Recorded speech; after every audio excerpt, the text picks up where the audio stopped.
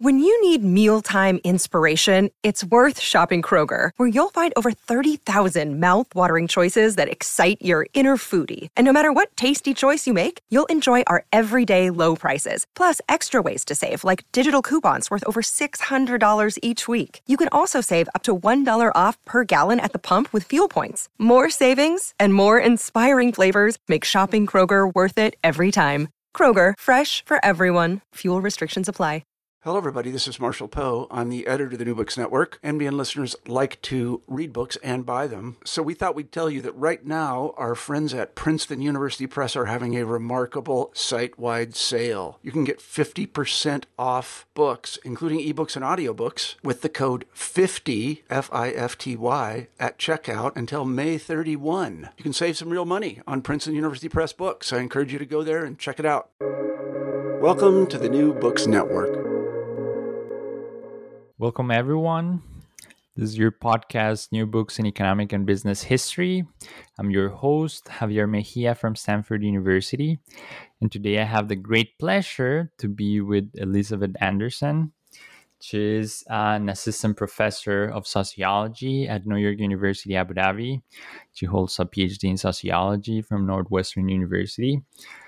And she wrote a book that has been recently published by Princeton University Press, which is called Agents of Reform, Child Labor, and the Origins of the Welfare State. We're going to be talking with her about her career and the book. So let me say hi to her. Hi, Elizabeth. How are you? Thanks a lot for being here. Hi, Javier. I am doing great, and thank you so much for inviting me to be on this podcast. I'm excited to be I'm here. very happy. I'm very happy that you accepted the invitation. I had a great time reading the book. It has a large set of interesting elements to discuss, so we're going to get to that in a bit. But before that, I would like to hear more about you. I had the fortune of being your colleague, so I know you, but probably some of our listeners don't. So why don't you tell us where are you from? Where did you study? How did you end up being a scholar? Tell us a bit about that, please. Okay, sure. So I grew up in Richmond, Virginia, which is the capital of Virginia, medium-sized city. And I went to city public schools, and then got a scholarship to go to college at the University of Chicago, and ended up majoring in sociology and Germanic studies. After college, I did a 2-year master's program in social service administration, which enabled me to get an actual job, working for, it was then called the General Accounting Office. Now it's been rebranded as the Government Accountability Office in Washington, D.C. And there I was basically working on writing government reports on issues around education and welfare, income security, and workforce training, these kinds of sort of social policy issues. So I got some real world experience, learning about policies and policy implementation. But I eventually decided that it was time to go back to grad school. I wanted to have a little more autonomy and ask different kinds of questions, sort of more intellectual questions. So I went to Northwestern, got my PhD in sociology, took 9 years. And then after that, I came here to NYU AD. This was my first academic job. Can I ask you something about your prehistory as a real person in the real world? How much? Only for 2 years. Yeah, but that's probably more than what most scholars actually have for their entire lives. Like, I'm always a bit, I don't know, surprised or puzzled by the fact that most of the people generating the knowledge that we consume have so little experience with the real world. Do you think that your experience as bureaucrat, or I don't know how you would like to describe your previous job, matters for what you do? How does it maybe affect what you do, how you think, or I don't know? I think, yeah, I mean, I think it probably does in various ways. I think, this might come out in the book. I am like ideologically very left wing, but in the book, it kind of reinforced an idea that I had, probably dating back to that time, that what's most important in politics is to get stuff done, right? And to get stuff done, to move policy forward, you have to be very pragmatic. You have to make compromises, um, that kind of thing. So I think maybe that perspective connects to what I learned in DC, like seeing policymaking actually happen on the ground and seeing how constrained it really is. Okay. Actually, now that you say that, and I would like to know a bit about your inspiration for the book, because now it feels part of a very logical story, right? You had Right. this experience, and then it feels normal that you would, right? Yeah. Yeah. I mean, I think I really started getting interested into, social policy issues of inequality and social justice when I was really young. This came from my parents. We talked about these kinds of things a lot. The city that I grew up in, Richmond, Virginia, in the late 80s and 90s, was going through a lot of problems. There was a lot of poverty and a lot of inequality, a lot of racial inequality, violence, a lot of drug violence, urban decay, all these things. These were things that, as a high school student, really interested me and concerned me. But it wasn't really until I got to college, U of C, when I started gaining some of the theoretical tools to think about these sorts of problems. I mean, from the book, you might notice I'm very interested in real world problems. I'm also really interested in theory. And that I got from my education at the University of Chicago. So the first book that we read in college was actually The Wealth of Nations. And the second book that we read was the Marx Engels Reader. So right off the bat, I got these really powerful theoretical perspectives for thinking about issues of, inequality and poverty. Right. So from Adam Smith, we learned that the free market economy is really great, right? It's the most efficient way to produce commodities at cheap prices. So from the perspective of the consumer, the free market economy is great, right? Because it raises the standard of living. It allows us all to buy more stuff at cheap prices. But then from Marx, we learned that the free market also, turns workers into commodities, right?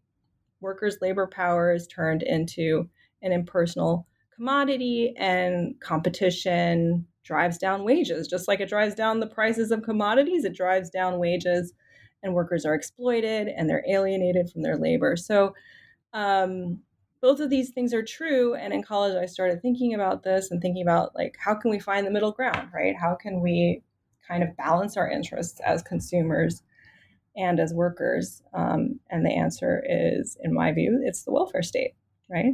Welfare capitalism, where we have a free market economy, but it's reined in by regulations and it's tempered by, various social provisions that protect workers against risks and protect their buying power, and that reduce the extent to which the free market forces shape people's lives.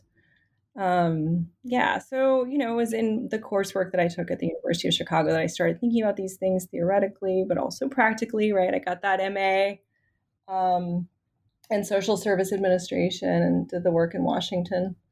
And then when I went back to school, when I went to grad school, I really started getting interested in the history of the welfare state, right? So what were the origins historically of these kinds of policies? Where did they come from? What did people think they were doing when they created these policies? What were the motivations behind them? And how did they actually come about? What were the political processes involved? So those were the kinds of questions that kind of have motivated my work, since that time period. Right. Let's get then into the details of that, right? Because your book has this very provocative thesis, which is that the origins of the welfare state are in the child labor reforms, right? So maybe why don't we start by describing what those reforms were and why do you see in them the seed of what Mm-hmm. now we know as the welfare state? Mm-hmm. The insight really came to me really late. Looking back, it seems obvious that that's what I would need to say. But I didn't really have the courage to say that the welfare state began with child labor laws until late in the process of writing this book. I was just kind of applying welfare state theory to my cases and kind of feeling uncomfortable about the fact that I wasn't talking about what most welfare state scholars talk about. I was talking about regulation, worker protection. Most welfare state scholars talk about social provision, social services, and I would feel like, does this fit? And then I realized, it really does. It does fit. We just need to not even redefine the welfare state. We need to pay attention to parts of the welfare state that we have been ignoring for a long time. So the origins of the welfare state. There's the story that Polanyi tells in The Great Transformation, right? That the modern welfare state came in response to the economic liberalization of the late 18th century and the early 19th century, right? So there are these major changes. In Europe, the power of the guilds was broken or severely curtailed. Traditional relations of mutual obligation between masters and apprentices or between landlords and peasants, these were all increasingly replaced by free labor contracts. And this was true in the US too. There wasn't a guild system there exactly, but there was a system of apprenticeship. But this also increasingly dwindled and was replaced by free labor contracts. So workers were now free to move about. They were free to work for whomever they pleased. Employers were free too, right? They could hire and fire at will, and they didn't owe workers anything more than their contractually agreed upon wage. So labor power was becoming commodified, essentially 100% commodified, and more people were becoming completely or largely dependent on wages for their survival. So this led to a lot of vulnerability, a lot of precarity among working people. But as Polanyi argues in the book, even as those older regulating institutions, those institutions that were rooted in feudalism and the guild system, even as those were being swept away, new ones were being born. And he also points to regulatory welfare, right? Worker protection as being really at the forefront of this counter movement. So I'm calling it regulatory welfare to kind of underscore that this is welfare. This is part of the welfare state. These are rules that put limits on the extent to which employers can exploit workers' labor power. And the first type of regulatory welfare was really these child labor laws. That's where it began. So in England in 1819, and a more expansive law in 1833, in Germany, France, and some US states in the 1830s and 40s, they started passing these child labor laws. And these laws all applied to children working in the new industrial economy, right? So they applied to kids working in factories and workshops and mines. And they all had certain features in common, right? So they set minimum working ages, usually, something like 9, maximum working hours. And also, interestingly, they placed education requirements on working kids, which is interesting, right? Because in most countries, there weren't compulsory education laws yet. But if you wanted to work as a kid, you did have to get some schooling.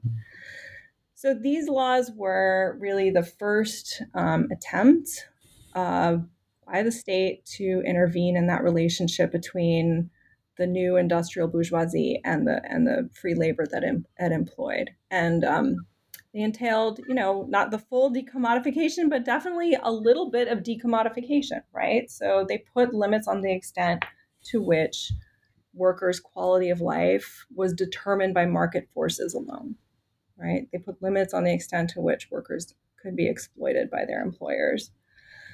And it was a really important breakthrough. Even though those laws weren't always very well enforced, even though they didn't necessarily always have their intended effect, I think conceptually they paved the way. They were a big breakthrough that paved the way for other kinds of labor protections that we take for granted. So, what came next was protections for working women. And then in the later 19th century, huge advances in occupational health and safety regulations.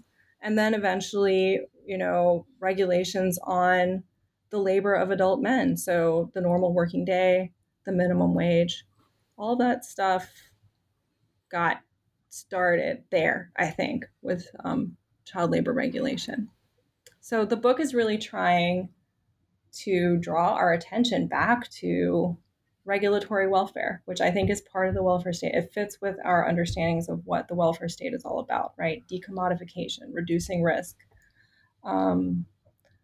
That's where it began. And earlier scholars recognize this, right? Polanyi recognizes it. Karl Marx recognizes it. But today, welfare state scholars don't really pay that much attention to it. So I think that we should. I totally agree, and actually, as someone that was not that familiar with the literature, I find it surprising that it was not a conventional view, right? Why wouldn't it be? Yeah.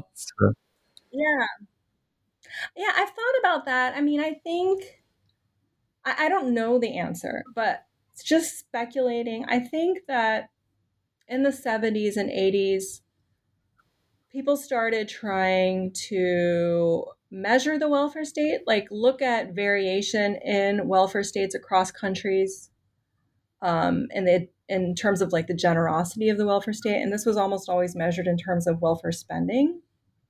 So why do some countries spend more on welfare than other countries? And this was, a smart way to sort of conceptualize welfare generosity. It was also a very straightforward way, right? You just look at spending. But how do you capture regulatory welfare in that, right? You have to do it more qualitatively or something. Like you'd have to look at what's the content of the laws,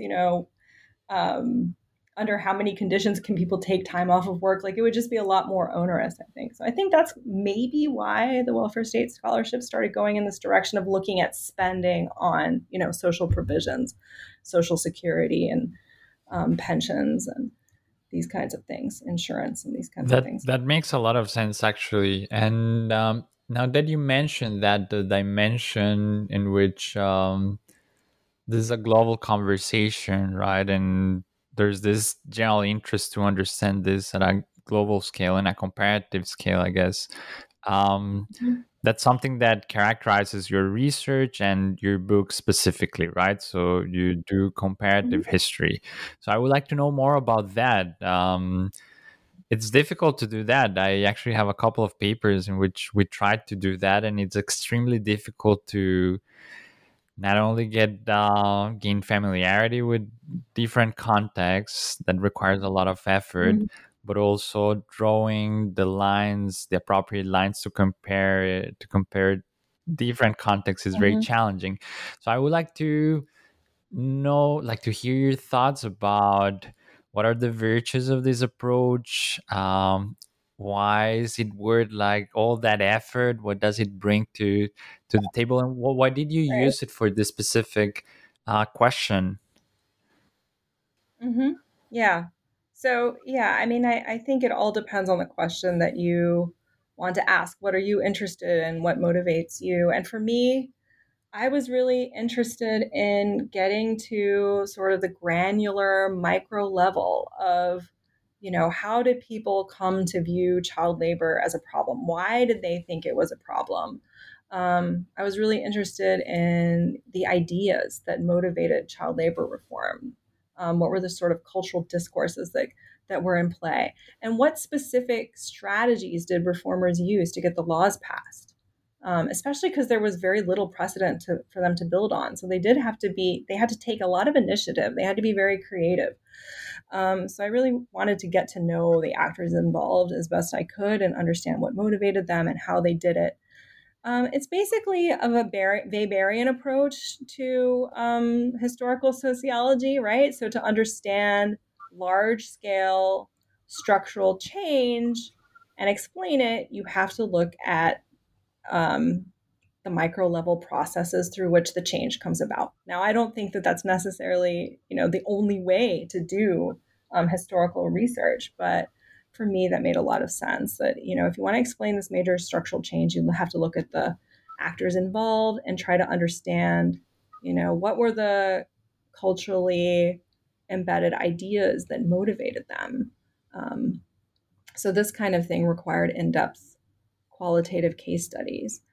But I also wanted to make causal arguments. So why did some places pass child labor laws while others didn't? Or why did certain laws get passed while other sort of rival options, why did those fail? And why did the laws that got passed, why did they differ from each other in important ways? So those questions required comparison, obviously. And even if you want to just explain why things happen a certain way in one case, it always helps, I think, to have other cases in which things turned out differently to compare it with. So those are the reasons why I went the route of comparative history. And why did you pick the cases that you picked? So you use 7 different historical episodes, right? Would you mind first tell us which are these episodes and why those and not the others? Sure. Yeah. Well, so I definitely did not plan to do 7 case studies when I started this project. I started out planning to do 4. And so the first one that I did was the Prussian one. So I studied this case of Prussia, which was the first country in continental Europe. So England was the first country to pass a child labor law at the national level, but Prussia was second, the first country in continental Europe to do that. And a lot of my initial theory building really came out of that case. And in particular, a within case comparison within that case, where I compare a successful child labor reformer and an unsuccessful one. And it's out of this case that I really hit on this idea that it wasn't workers, right? It was middle class and elite reformers that were the instigators, the driving force behind early child labor reform. And also that their success really hinged on, how they went about building alliances with other political actors, and also how they went about solving problems, and especially how they got around veto players. So the main explanatory theory that I'm developing really comes out of that initial case. It's a theory of middle-class policy entrepreneurship. Now, the next case that I did was 1830s Massachusetts. And I chose that case because on most factors that you might think are important for explaining policy outcomes, so institutional factors, social, political ones, economic factors, on all of these factors, Massachusetts was pretty different from Prussia, right? But it still enacted child labor law around the same time that Prussia did. So the question that motivated this comparison was, what was it, despite all of these differences, what was it that Massachusetts and Prussia had in common that could explain this similar outcome? But it actually turned out that the main reason for reform in Massachusetts was actually it was different from, so I didn't find that common factor, I think. And it took me a while to figure out how to deal with this. But eventually I realized that after I did more case studies, that the Massachusetts case could be used productively to kind of lay out some scope conditions or boundary conditions for that middle-class policy entrepreneurship theory. So the Massachusetts case helped me figure out what are some of the conditions under which these kinds of middle class reformers and their strategies are more necessary, were more essential for child labor reform to happen. Where things got really interesting was when I got to NYU AD and I got some research funding, which is one of the nice things about working here, yes. And I was able to add 2 unanticipated case studies. And these were the French case and the Belgian case. So I was able to add those cases because I could hire French-speaking research assistants and translators. And those 2 cases really did a lot of conceptual work. So I chose them because, again, I was thinking about similarity and variation, right? So those 2 countries in the 1840s were similar on a lot of dimensions that we would think of as being important for explaining policy outcomes. So politically similar, similar political institutions, similar levels of working class unrest, somewhat different economies, but not very, very different. And so they were similar on all these dimensions, but France enacted a child labor law in 1841. Belgium didn't. It tried to, so there was a serious effort to pass a child labor law in 1848, but this effort failed, and Belgium ended up not passing a law until 1889. So closely comparing those 2 cases confirmed and refined the theory that had come out of that initial Prussian case, right? So it confirmed the idea that in this early phase of regulatory welfare state development, child labor reform really and typically depended on a middle class policy entrepreneur using various strategies to build alliances and being creative about solving problems and getting around veto players. So France had a reformer like this who had those qualities. Belgium didn't. And I argue that's why the reform effort in Belgium failed. And we can talk more about that if you want. And then I'll just quickly mention the last 3 case studies. So I've covered 4 now. The last 3 are set in 1870s Imperial Germany. There's one in 1870s to 90s Massachusetts, and also one in 1890s Illinois. And those cases I looked at because I wanted to explore how states moved from just enacting labor laws to actually investing resources into implementing and enforcing those laws, right? So the regulatory welfare state is not just about the laws, it's also about administrative state building. Over the course of the 19th century, policymakers figured out that these labor laws that they'd enacted in the 30s and 40s, they weren't just going to enforce themselves. They were going to have to invest in enforcement mechanisms. And so they created factory inspection departments in the last quarter of the 19th century. And the initial purpose of those factory inspection departments was really to try to enforce those child labor laws. Although, of course, their mandates expanded a lot pretty quickly. So why did I pick the cases I picked? Well, I wanted to follow some of the earlier cases into the late 19th century. So I followed Massachusetts and I followed Germany into the later 19th century to see how that shift towards administrative welfare state building came about. And then I added a final case, Illinois, just because it seemed really interesting and really different from the other 2. Not least because the lead reformer in that case, for the first time, was a woman, and not only a woman, but a radical socialist woman. So she was just so interesting to me, and I wanted to understand more about her and understand why was it possible for a woman, a socialist woman, to achieve that level of influence in the U.S. at that time.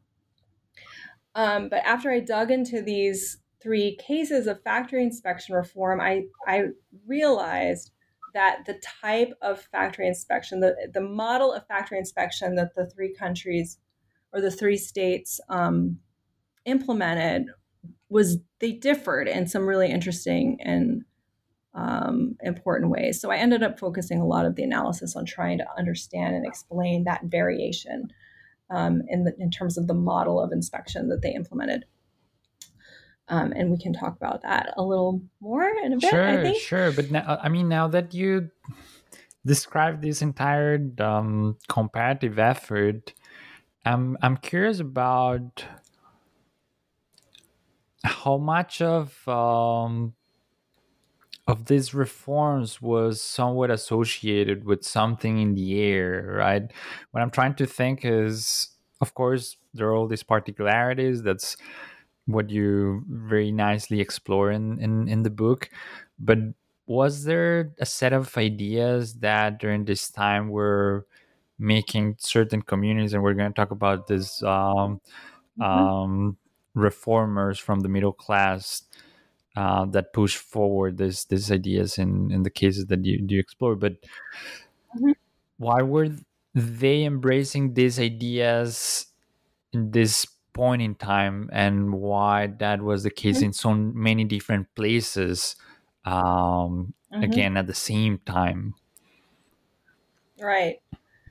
Well, I think one thing that's interesting is that reformers didn't all have the same ideas. They ended up in similar places in terms of what kind of law they thought their country or their state needed to enact.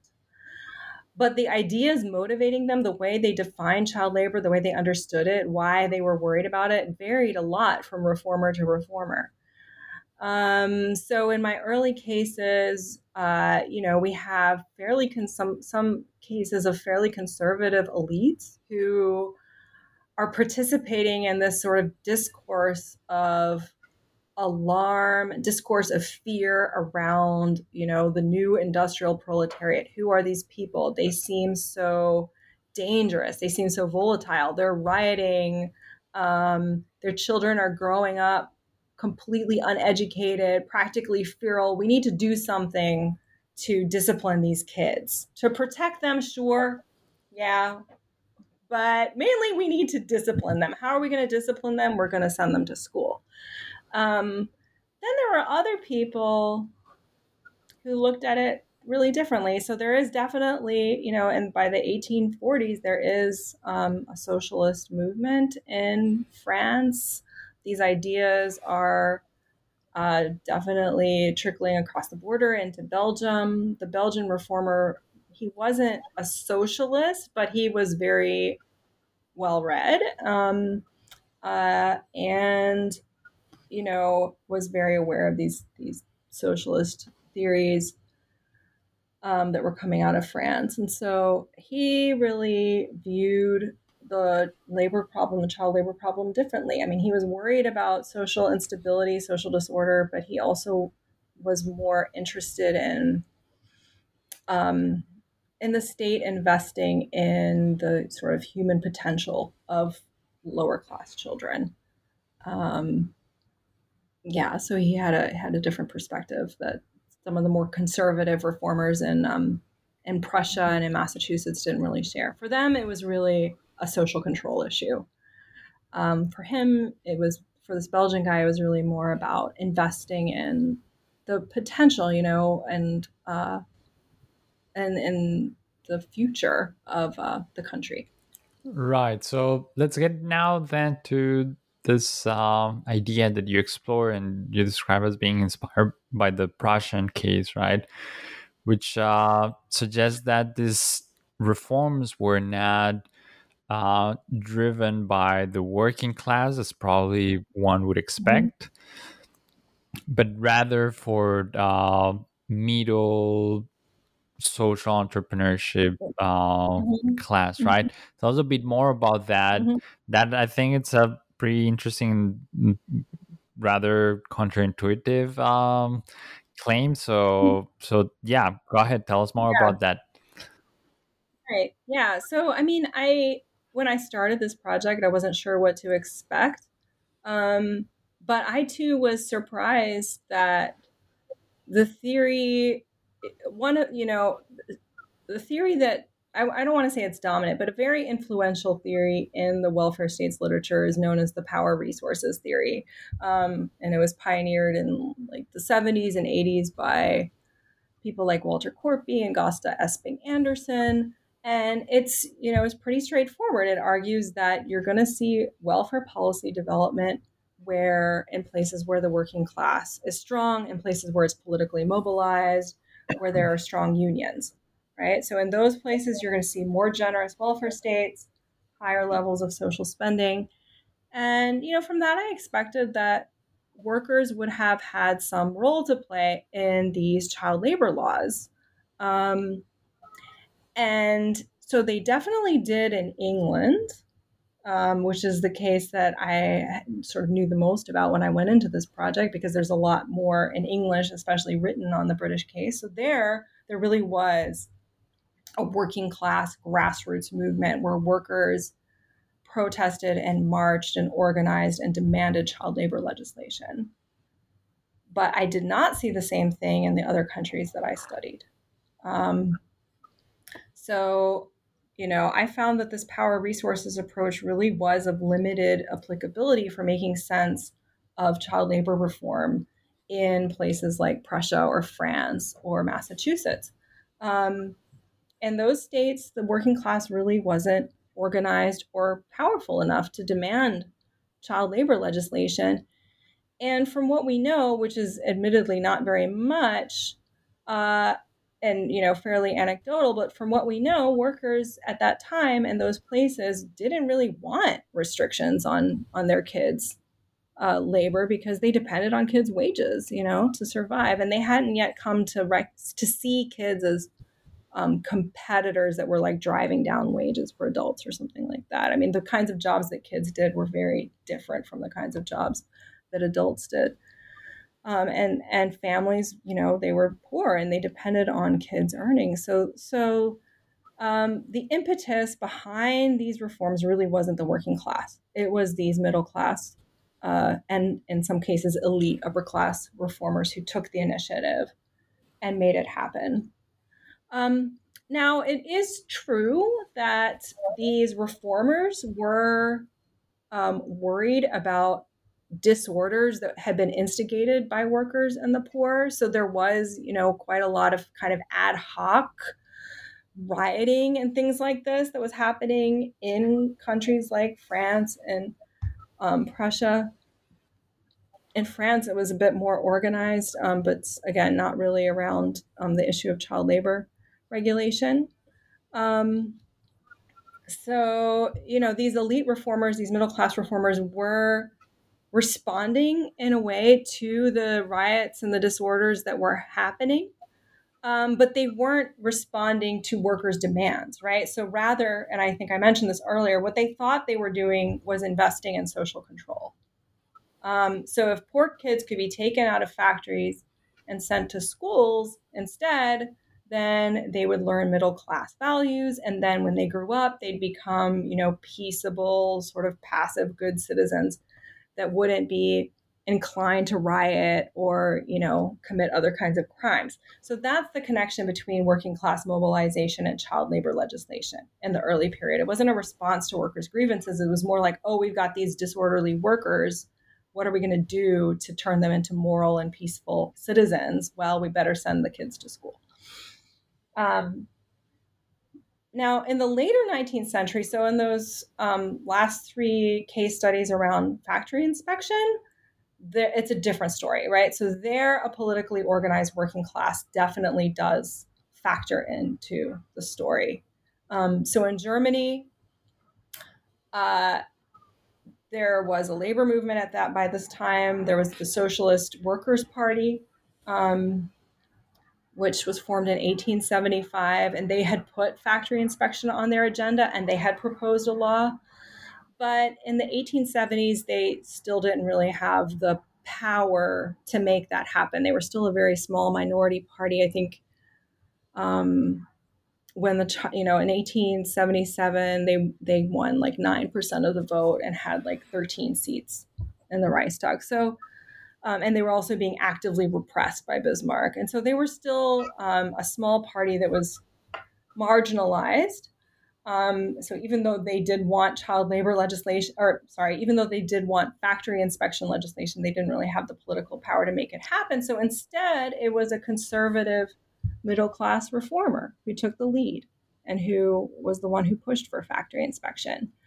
Now, it's true that part of the reason why he and others thought that worker protection was necessary is because they had come to recognize that the state needed to do something to improve workers' lives if it wanted to combat the lure of socialism, right? So elites were freaking out about socialism at this time. Many of us have heard that story around Bismarck and his welfare initiatives in the 1880s. The idea was to lure, to respond to what they thought was legitimate in the grievances of the workers, to lure them away from the socialist movement. And that thinking definitely played a role in this case. But it was more of a background role, right? It wasn't like workers pushing for laws and getting them.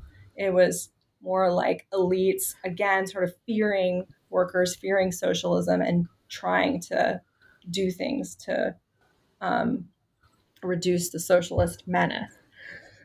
Now, in Massachusetts and Illinois, workers were more directly involved in the effort to create factory inspection departments. They had more of a direct impact in those two states. So in both of those states, they organized petitions with thousands of signatures demanding a factory inspection department.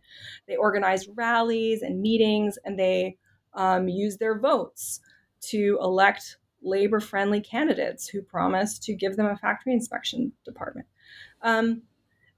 So there, the workers did play a more direct role, but I found that still, when you look at the actual approach to inspection, how factory inspection departments evolved, like how they actually administered themselves, this was determined by middle-class reformers. So labor was important for sort of getting factory inspection off the ground, but when it came to actually shaping the implementation of these departments, it was really the middle-class policy entrepreneurs that had the most influence. Yeah, so I'm thinking about a bunch of things that you mentioned, but there's one that I find particularly interesting, which is how you are able to describe the working class as complex entity, right? So I think that, and I can relate to a similar conversation in development economics, how we recently, as we've started to pay more attention to go to the field and understand better low income communities, we've discovered that they behave not exactly as we would expect. So many people have recognized, again, going into the field, that many families are supportive of their children working, right? Because it's an important source of income for in a context of very low income. And I think that frequently the narratives about the evolution of the working class are driven more by this foreign expectations of how they should behave. And you very nicely describe how they behave in different ways depending on the context and the motivations that they have. So that's super interesting.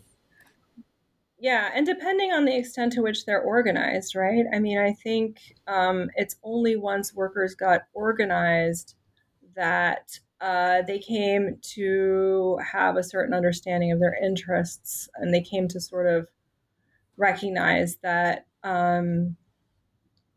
having their children in the labor force as opposed to in school was going to be bad for the workers' movement in the long run. But it's also important to note that, like, the workers that participated in the workers' movement and who organized to demand child labor legislation or factory inspection legislation, these were not necessarily the people who sent their kids to work in the factories, right?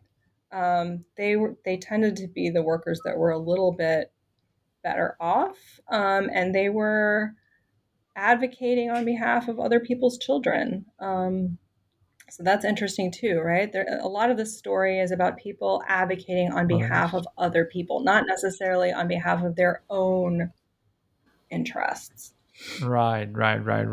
Let's talk about that a bit then, right? So I think that,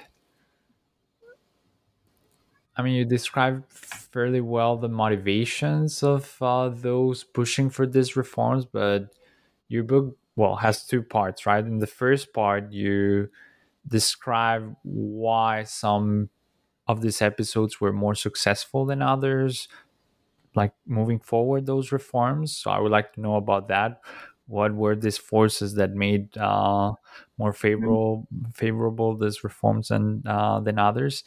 Um, and then probably we should talk about the second part of the book, in which you explore how more narrowly these things were implemented, right? And I'm also very interested in that. But let's start with the first part of the question. So why did you have some episodes that were more successful than others? Right. Okay. So it all goes back to that theory of middle class policy entrepreneurship, but I'll spell that out in a little more detail. So, among the states that I look at in the first part of the book, the ones that successfully adopted child labor laws in the first part of the 19th century were Prussia and Massachusetts and France, and the unsuccessful case was Belgium. So, really, the first part of the book kind of revolves around explaining why were those three states successful and why did Belgium fail. And, I try to make the case, and I think I successfully do, that really child labor reform was a possibility in Belgium in the 1840s. So Belgium had a very motivated middle-class child labor reformer, and conditions were actually very ripe for child labor legislation. So the king himself had asked for a child labor law, and the government had commissioned a major study. And as part of this study, the chambers of commerce and other employers and other, prominent physicians and politicians and other actors were surveyed to see what they thought about child labor, the possibility of child labor legislation. And there was a lot of support for it, even among employers. So even among the chambers of commerce, and including among employers that relied on child labor, there was, certainly not unanimous, but there was majority support for some modest regulations. So including a minimum age of, maybe 10, and some schooling requirements for working kids. So I think that Belgium really was poised to enact some kind of child labor law in the late 1840s. And the question is, what went wrong? And I argue that what went wrong was that this lead reformer, really dropped the ball. So he was the leader of the commission that did the study. But when it came time to propose a bill and argue on behalf of this bill, he really ended up ignoring the findings of the study and advocating for a law that was way more ambitious than what those chambers of commerce and other employers had said that they were willing to accept. And the policy memo where he argued for the law, he had this huge study that he himself had put together, but he didn't quote or cite any of these Belgian actors who had endorsed child labor legislation. Instead, he overwhelmingly cited foreign actors and foreign laws. And he also framed child labor reform as a matter of children's rights, right? We need to protect children's rights. That's why we need these laws. But this was really, it was kind of premature, because at that time, children didn't really have rights. Okay. I mean, fathers were the ones who had all the rights. So he made a lot of sort of bad calls. And the chambers of commerce really took him to task for it. So they were very politically empowered in Belgium at that time. They were given the opportunity to read and comment on his proposed bill and to read the memo that he had written around it. And they criticized the bill. They criticized it really strongly. They accused him of being out of touch with economic realities, basically calling him an ivory tower nerd who just didn't get it. And they refused to support the bill. And it was the opposition of these chambers of commerce that tanked the bill. Now, in France, conditions were really similar in a lot of ways to Belgium, right? So this was the July monarchy, and it was very sort of pro-capitalist, laissez-faire, just like Belgium was, liberal. And in France, there were similar institutions. So there were these chambers of commerce in France as well. They were similarly empowered to review and comment on economic legislation, just like in Belgium. So economic legislation, in order to be successful, really did have to take these chambers' preferences into account. Just like in Belgium, France did a study. They surveyed their chambers of commerce, they surveyed their employers and found out what the employers there were willing to accept. And the leading French reformer, this member of the Chamber of Peers, Charles Dupont, he explicitly took these employers' stated preferences into account when he drafted his bill, and he made a big deal out of this, right? He noted places where he had compromised.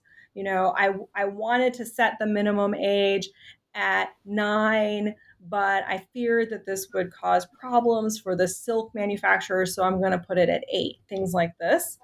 And he also skillfully framed child labor reform as something that would further elite interests. So recall that the Belgian guy had framed it as an issue of children's rights, whereas the French guy was framing it as a way to make workers more productive, right? If we send them to school, they'll be more productive when they grow up.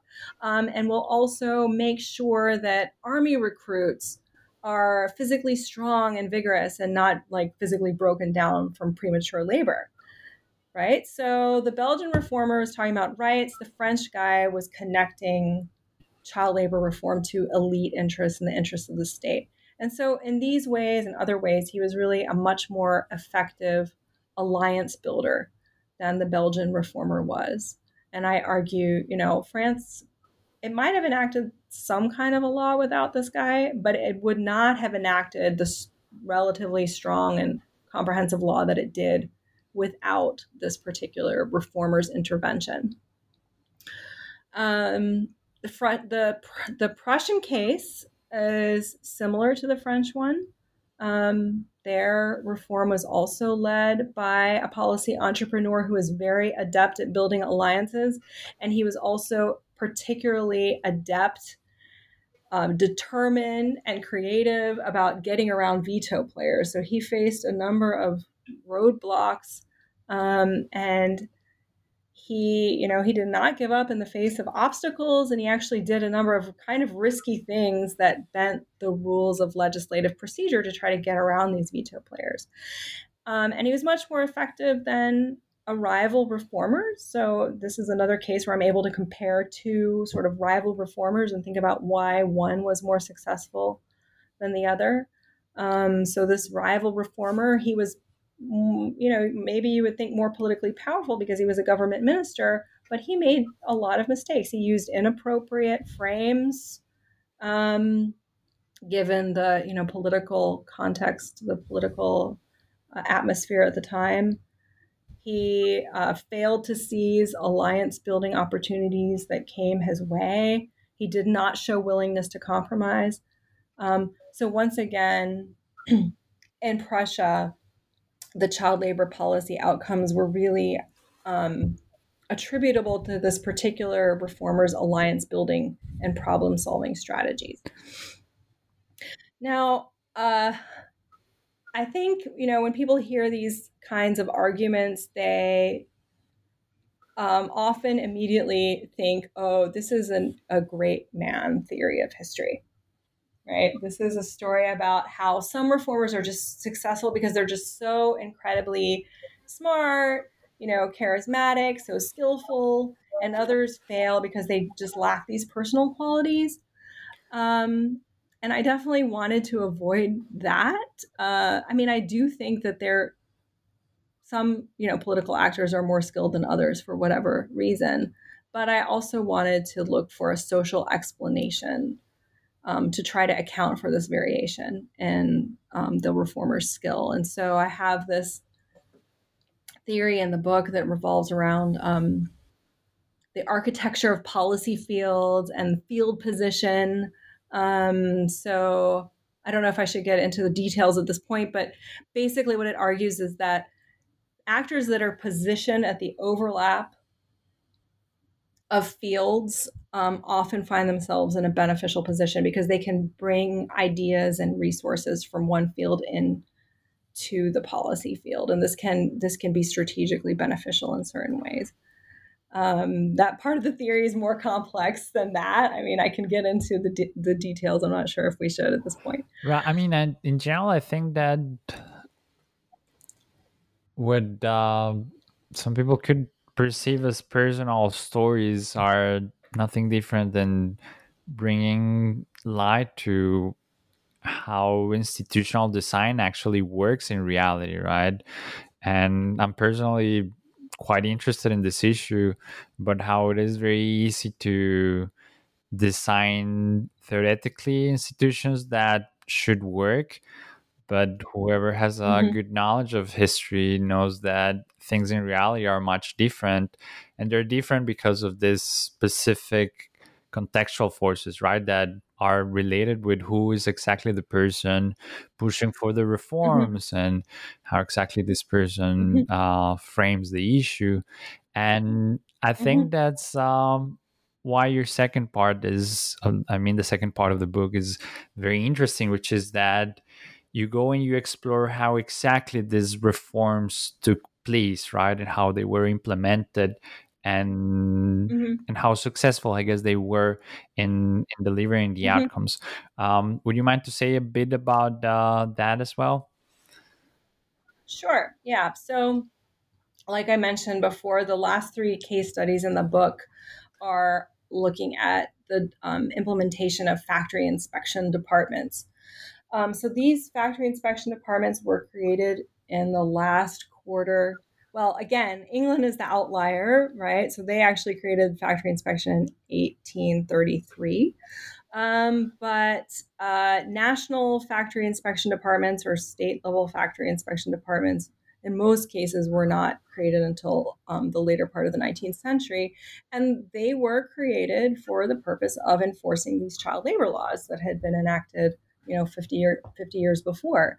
Although their missions did soon expand to other kinds of things, protecting women workers, occupational health and safety became a big part of their mission, and lots of other things as well.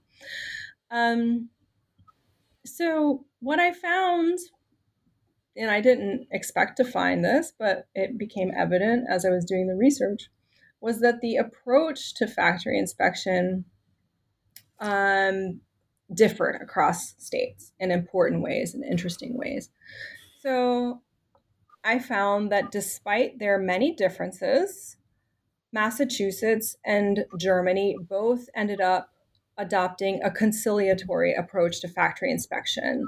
So what do I mean by this? So essentially the aim was to educate or cajole employers into obeying child labor laws. So inspectors in these places were very hesitant to issue penalties. In Massachusetts, this really amounted to turning a blind eye to child labor violations. There was some effort to try to, persuade employers to comply with labor laws, but there was very little willingness to actually punish employers that thwarted that violated the child labor laws. In Germany, inspectors were actually legally deprived of any kind of coercive power. So the law specifically says, they cannot issue fines. They have no police powers. Their job is to try to reconcile capital and labor, to bring them towards mutual understanding, and to educate, and persuade employers to obey the law. Now, in Illinois, everything was completely different. So there, the approach to inspection was much stricter, much more punitive. I call it an enforcement approach to child labor regulation. The Illinois inspectors, led by this woman, Florence Kelley, who was a socialist, with the help of a number of deputy inspectors, half of whom were women, many of whom were part of the labor movement themselves. They went after child labor violators with a vengeance, and they arrested factory managers, and they prosecuted them, and they imposed many fines on them. And I argue that, once again, these differences had a lot to do with the ideas, the ideological orientations and the priorities of the middle class reformers that designed the laws and actually implemented factory inspection, the administrative entrepreneurs that actually were in charge of these factory inspection departments at the beginning of their history.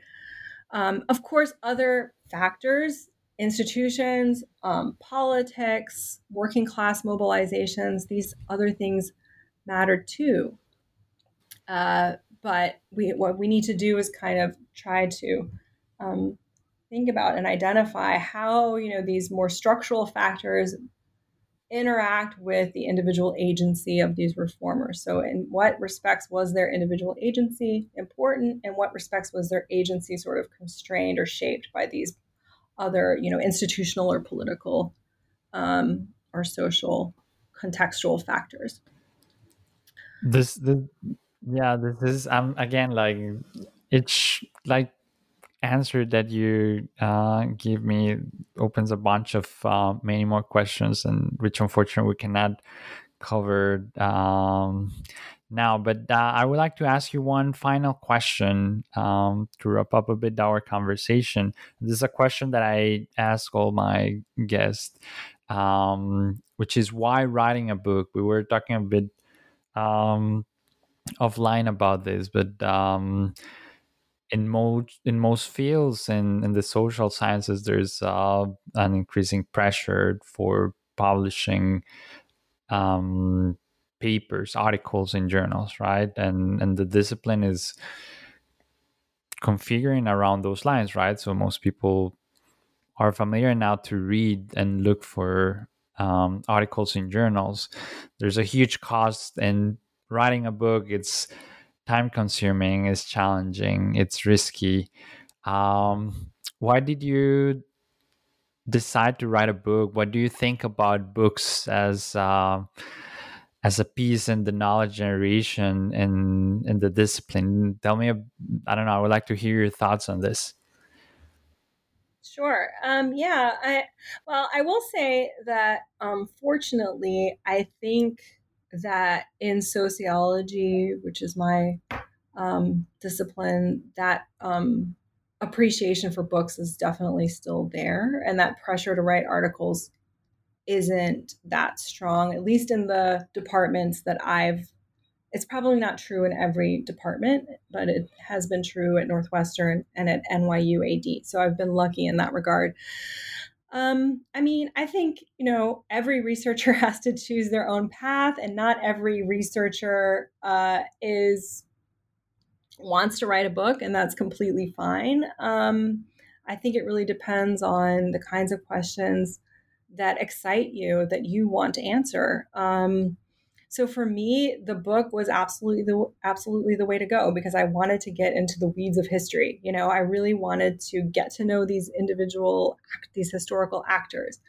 I wanted to understand what motivated them, and I wanted to get to the details of how they went about making reform happen, because I thought that that's how you explain why it happened. If you can really pinpoint, and identify all the different strategic processes through which they built the alliances, overcame the roadblocks, circumvented veto players, then we can understand why this was actually possible.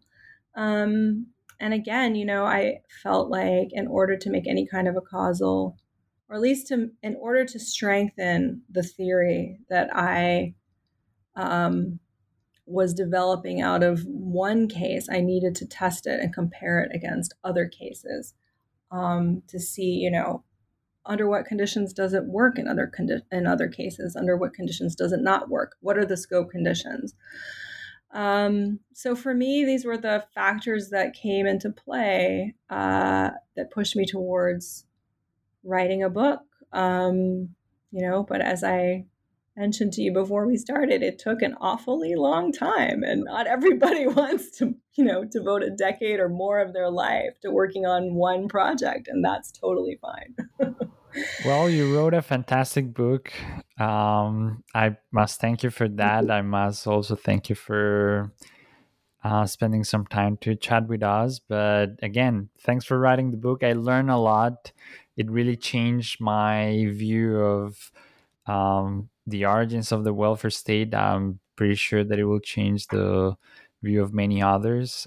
So everyone out there, check it out, Agents of Reform. Thanks, Elizabeth. I hope this. Thank you so much, Javier. It was really fun. I hope to see you soon, hopefully in Abu Dhabi. Yeah, that would be great.